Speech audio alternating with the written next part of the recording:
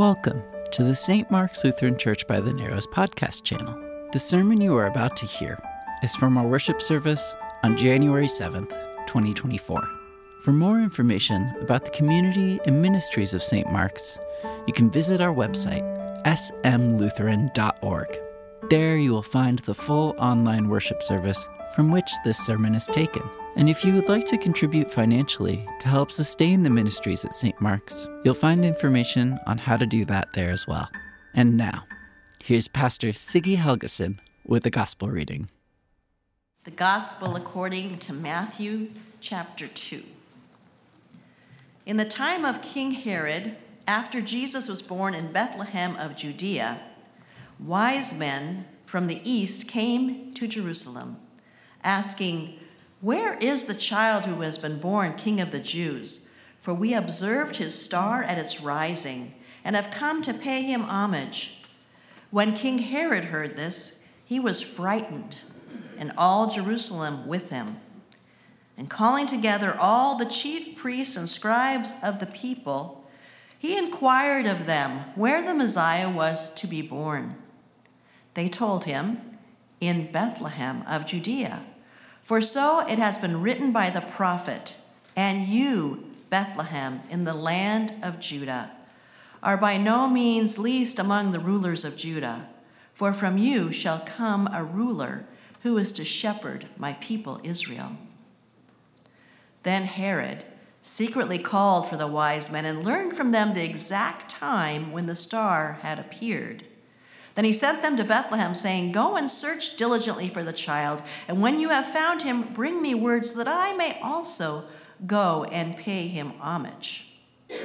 When they had heard this, they set out, and there ahead of them went the star they had seen at its rising, until it stopped over the place where the child was. When they saw the star had stopped, they were overwhelmed with joy. On entering the house, they saw the child with Mary, his mother, and they knelt down and paid him homage. Then opening their treasure chests, they offered him gifts of gold, frankincense, and myrrh. And having been warned in a dream not to return to Herod, they left for their country by another road. The Gospel of our Lord. Thanks be to God. You may be seated.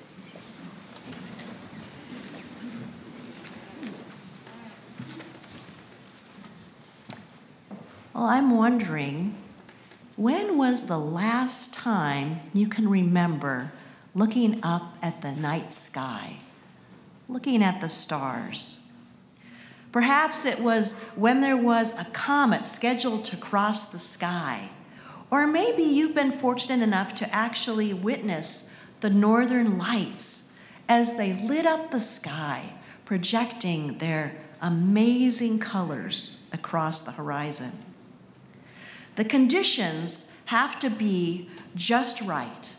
A clear sky, minimal light pollution, so one can actually see the stars in the black of night. Well, last October, a group of us went up to Holden Village, which I know many of you know, but in case you don't, it's a small retreat center way up in the mountains. And we had gone up there to work at the fall work week. And while there, we ended up with some amazing weather, perfect weather, to look up and see the stars. And you know, the stars seem even brighter up in the mountains, where there's little competition for one's attention. No internet and very little lights, so it was truly dark at night. And while it was awesome to look up at the night sky as we sat in the hot tub, I know, it's a beautiful picture, it was quite nice. Right after evening prayer, a regular ritual. I highly recommend it. It was even more amazing through a telescope that was set up one evening. And through the lens of that telescope, one could see distant planets and constellations that we would never have seen with the naked eye. Well, it made me think about today's story from Matthew, that familiar story about the Magi who noticed a star in the sky. And I wondered how they came to notice it. Did they have some kind of ancient telescope to help them see the stars? And what prompted them to follow it? Was it just particularly bright to be noticed? And then I wondered, how do we notice the stars in our own lives that illumine our paths? Or do we? Is there too much light pollution or too many clouds that block us from seeing those lights? Well, back to that in a moment. The Epiphany story from Matthew is very well known, often read in our Christmas services, and especially popular for Christmas pageants. I wonder how many of you remember playing one of the wise men or were among that group in a pageant, always 3 of them bringing gifts forward to lay at the manger where baby Jesus was. You might have a whole bunch of shepherds, a chorus of angels, but there were always only 3 kings. Even in a nativity scene, you can only find 3 kings. But I want you to lay aside this picture for a moment and notice in Matthew's story, it doesn't include how many there were. And in fact, it might have been a whole caravan, including women and maybe children and their servants. For Matthew, Jesus is born in Bethlehem because that's where he lives, in a house. So unlike Luke's gospel, instead of poor shepherds who receive the news from angels in the nearby fields outside of Bethlehem, Matthew has kings, magi, wise men coming from the east, making a long journey, following a star, and arriving much later than the night when Jesus is born. Okay, so now that I have completely ruined the Christmas story for you, don't throw away your nativity sets. What can we learn from this account in Matthew? Well, as Eugene Peterson writes in his introduction in the Message translation, he says, the story of Jesus doesn't begin with Jesus. God had been at work for a long time. Salvation, which is the main business of Jesus, is an old business.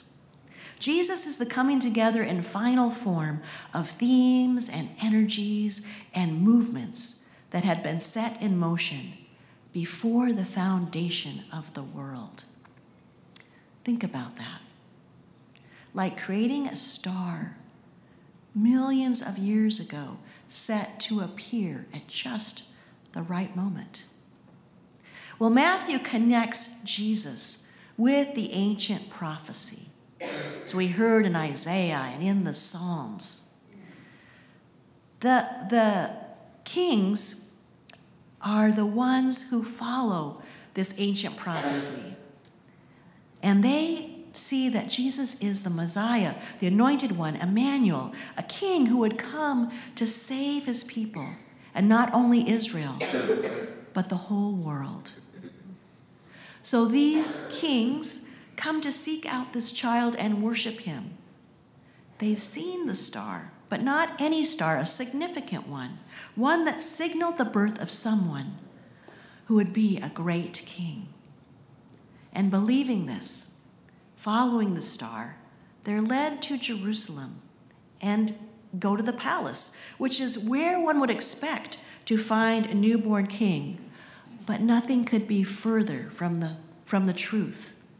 And when King Herod hears of this, instead of greeting it with joy, he is troubled, fearful, and all Jerusalem with him. Because if your king is troubled, you know there will be trouble. Herod's court priests and scribes find out exactly where this baby is supposed to be born as they look in the scripture, and they come up with the location in Bethlehem. And it's only after King Herod finds out when they first saw the star does he send these stargazers on their way to find the child and then commands them to report back to him. These stargazers now have been redirected to Bethlehem. And then they see it again. The bright star comes out to guide them and leads them right to the place where the child was. And we read, at that moment, they were filled with joy. When the Magi find the child, they kneel and worship him, offering gifts fit for a king. And then, being warned in a dream, they do not go back to Herod, but go home by another road. Well, I love this Epiphany story because it seems so much like what happens in life. You know, you may think you're headed in a certain direction, and you even have done the best planning, and you still may end up getting lost and have to ask for directions. Or if you're using GPS, that annoying little rerouting or recalculating that redirects you. Well, this story is a good one, I feel, as we enter a new year, to ask the question, what or who will guide you on your journey this year? What I noticed reading the story this time is really a contrast between two different ways of following, two different contrasts between the reactions to the newborn king, two ways of being. One like Herod, who's fearful of a threat to his throne and wants to hold on to power at any cost. And the other like the wise ones who followed the star eagerly and were filled with joy when they find the Christ child. Well, if I'm honest, sometimes I have to admit I don't like to follow. I don't like to be directed. And if I admit to myself, I feel like I know the way. Thank you very much. And sort of like Herod, I don't want to give up any perceived power I might have. I want to hold on and protect my kingdom. But I also find that I have this desire to follow the light, to follow the star like the wise ones, and to give myself over to the Christ child, to seek his ways, and to offer my gifts to him. The Herod in me wants to sit on the throne and rule and hoard all of my gifts. But the wiser one kneels at the manger, worshiping the true King who brings salvation, light, and love. These two ways of being are evident, I think, in our world. And I also find them within me. So when I feel lost or afraid along the journey, or I'm being redirected, I give thanks to God for hanging a star and sending Jesus into the world to light the way, to be the light of the world. Well, as we look ahead to this new year, there is much to anticipate. Perhaps in your own life, you are anticipating hearing a diagnosis, or maybe you're anticipating a move, or a job change, or retirement, or entering the new year without a loved one. As we anticipate here at St. Mark's, calling a new pastor to lead, guide, and walk with us. And in our country, we anticipate electing a president this year, and we don't know who will lead and guide us in our country. So many unknowns can cause us to be fearful, anxious, troubled. Well, there are times When we may feel overwhelmed by events in our own lives or in the world, and it might seem like the thick fog that you can't see through, or clouds that cover the sky that make seeing the light or the stars almost impossible.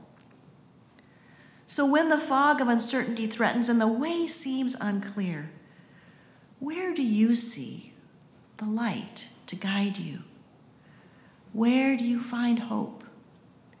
Who bears the light for you? Well, I want to say that you, dear church, you are the light. You are a light for me. You are a light for each other as we follow the light of the world in Jesus. And we know that earthly kings like Herod will disappoint us, but the King born in Bethlehem will guide us even through the cloudy, foggy, dense days when it doesn't seem like we'll ever be able to find our way. This King offers us a way, a different road to travel by. A way of love instead of hate, a way of understanding instead of divisiveness, a way of peace instead of war.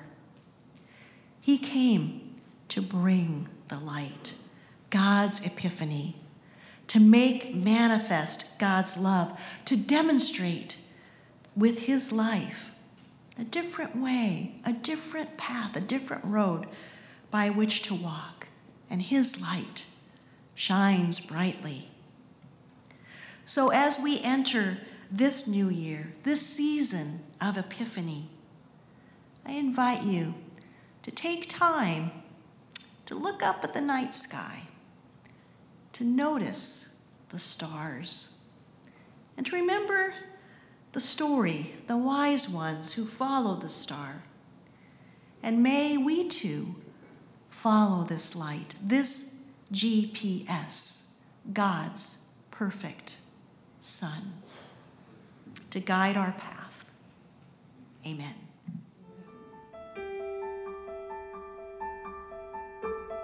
You've been listening to the St. Mark's Lutheran Church by the Narrows podcast channel. Thanks for joining us.